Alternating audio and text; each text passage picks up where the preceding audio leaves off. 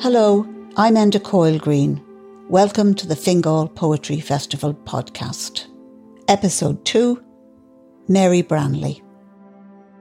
In these podcasts, in 10 minutes or less, you will be guided through a poem and pulled into the heart and mind of the poet. In this episode, Mary Branley shares the cinematic landscape of Benbulben in Sligo.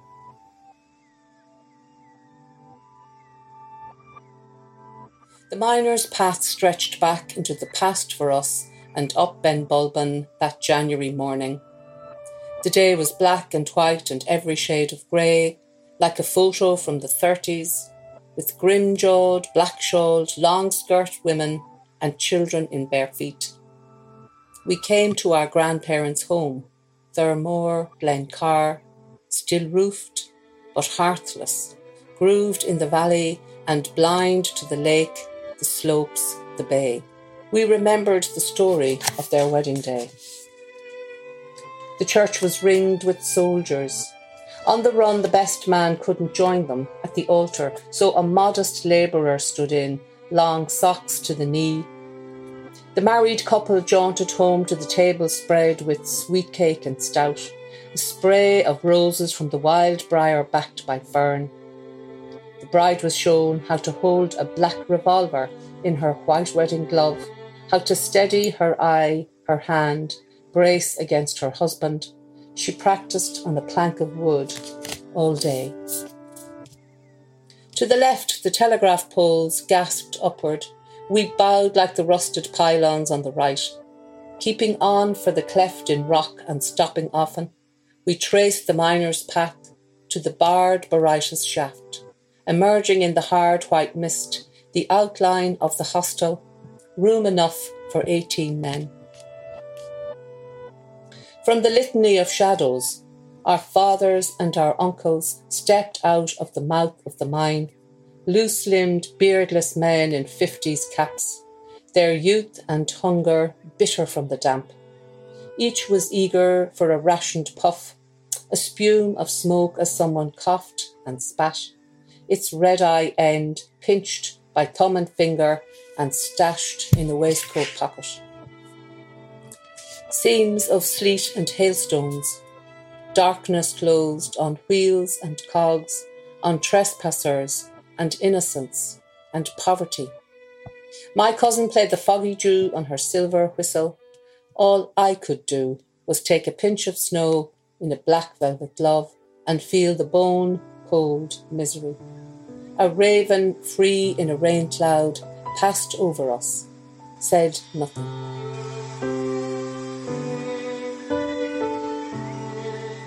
My name is Mary Branley. I'm a poet based in North Sligo.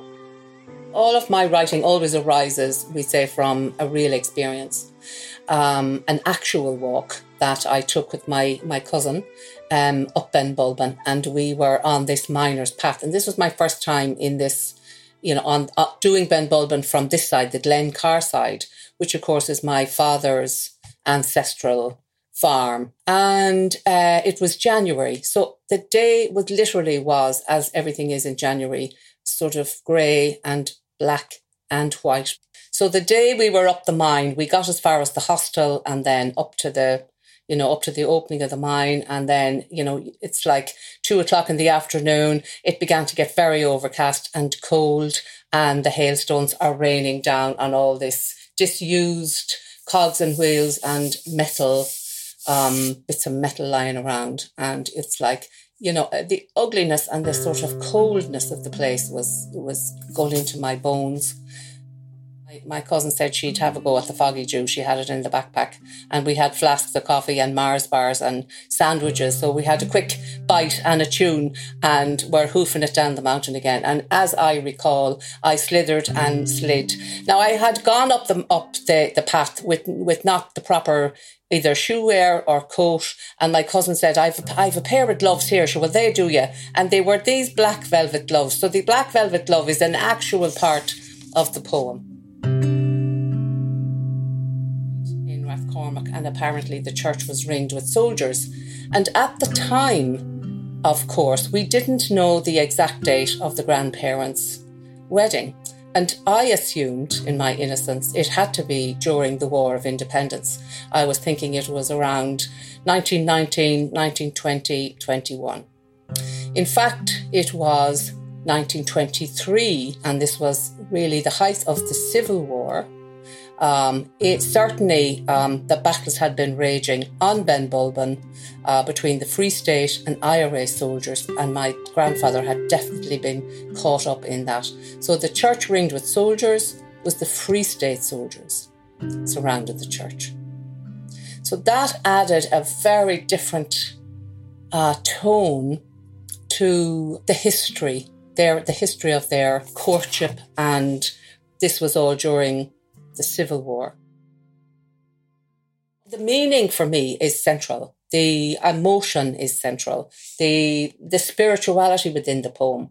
These are the important things to me, because I'm not somebody who starts with structure.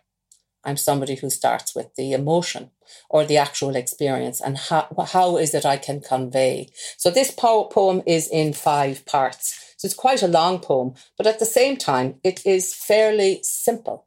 There's nothing here that, a 6th class child couldn't read and understand pretty simply. It's just, for me, it's the layers of meaning. The poem stays the same, but the layers of meaning and resonance change over time. I decided I would apply to the Arts Council for an Agility Award to have a music element to performance, to my poetry readings. And there was one person in my mind at the time, Mark Murphy, who he's a jazz pianist, but he's a virtuoso, he's really multi-instrumentalist. Also, but I felt that he'd have a resonance. He's coming from the heart space. He's coming from an emotional centre. And I contacted Mark. Would Mark want to go in on this with me? And he said, are you thinking of anybody else? And I said, who would you like to invite with you? And he said, Cleana Quinlan, my partner. I was like, that's going to work great. So the 3 of us put an application together and we were successful. So Cleana and Mark both it's so easy for them to improvise, compose, follow each other, down any musical valley in each other's writing, in each other's compositions. And Mark plays one chord and then Cleana is off someplace else. So it's really, really, really fun to spend time with them and to come up with new stuff, new soundscapes for the poems that are already there. And they're, direct to me as well to say, come in, stop, silence, go again, raise, so there's all of this, this like theatricality, performance elements come in, which I really enjoy.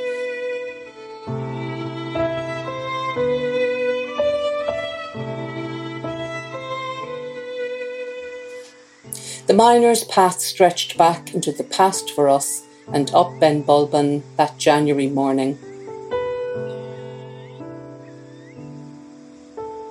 The day was black and white and every shade of grey, like a photo from the 30s,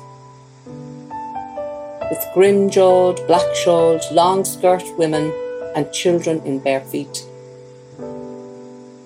We came to our grandparents' home, Thurmore, Glencar, still roofed but hearthless, grooved in the valley and blind to the lake, the slopes, the bay. We remembered the story of their wedding day.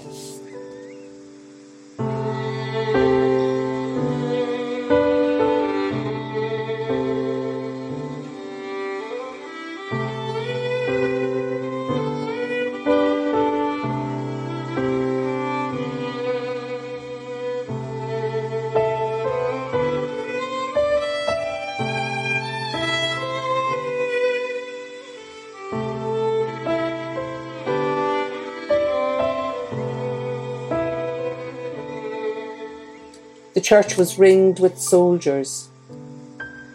On the run, the best man couldn't join them at the altar, so a modest labourer stood in, long socks to the knee.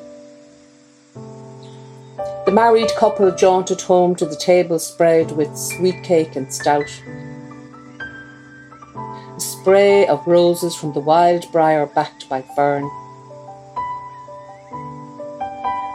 The bride was shown how to hold a black revolver in her white wedding glove, how to steady her eye, her hand, brace against her husband.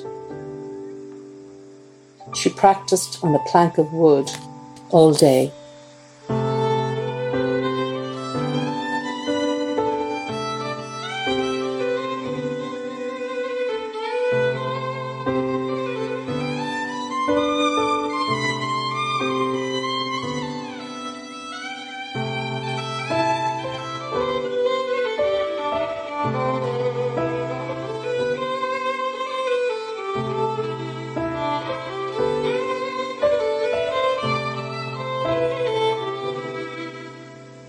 To the left, the telegraph poles gasped upward. We bowed like the rusted pylons on the right, keeping on for the cleft in rock and stopping often. We traced the miner's path to the barred barytus shaft, emerging in the hard white mist, the outline of the hostel. Room enough for 18 men.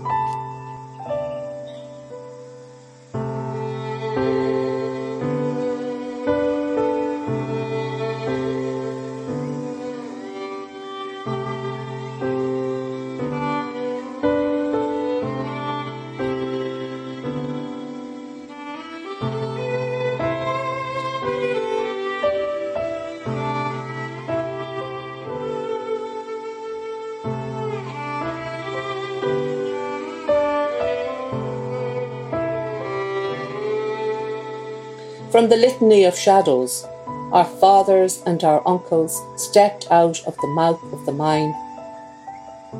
Loose-limbed, beardless men in 50s caps, their youth and hunger bitter from the damp. Each was eager for a rationed puff, a spume of smoke as someone coughed and spat, its red-eye end pinched by thumb and finger and stashed in a waistcoat pocket.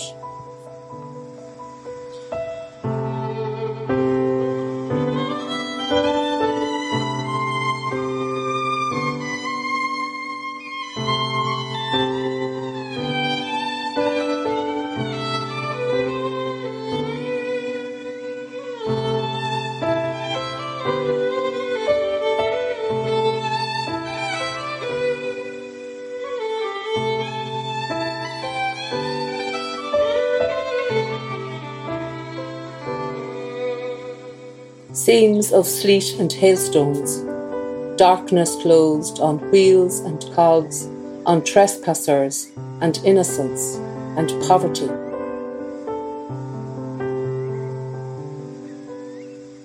My cousin played the foggy Jew on her silver whistle. All I could do was take a pinch of snow in a black velvet glove and feel the bone-cold misery. A raven free in a rain cloud passed over us, said nothing.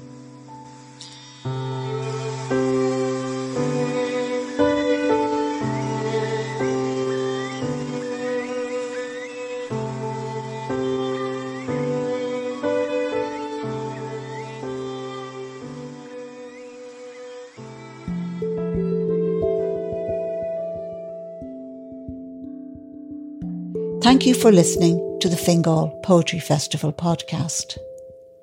Subscribe now on Spotify, Apple Podcasts, or wherever you listen to podcasts. And don't forget to spread the word. Send a message in a bottle, tell your friends down the pub, or write to us on Twitter at Fingal Poetry. In fact, we'd be delighted if you wrote a tweet-sized poem about how much you love the podcast. Don't forget to tag us in the tweet. These podcasts were made with the support of funding provided by the Arts Council of Ireland's Capacity Building Support Scheme. The Fingal Poetry Festival takes place between September 15th and 18th. Tickets can be purchased at fingalpoetryfestival.com and at the door.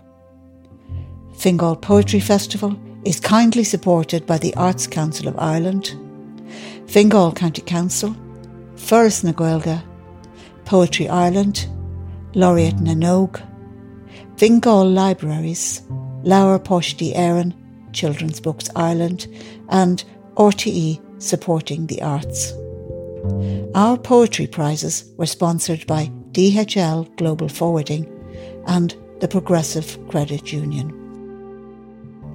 Thank you for listening. See you next time.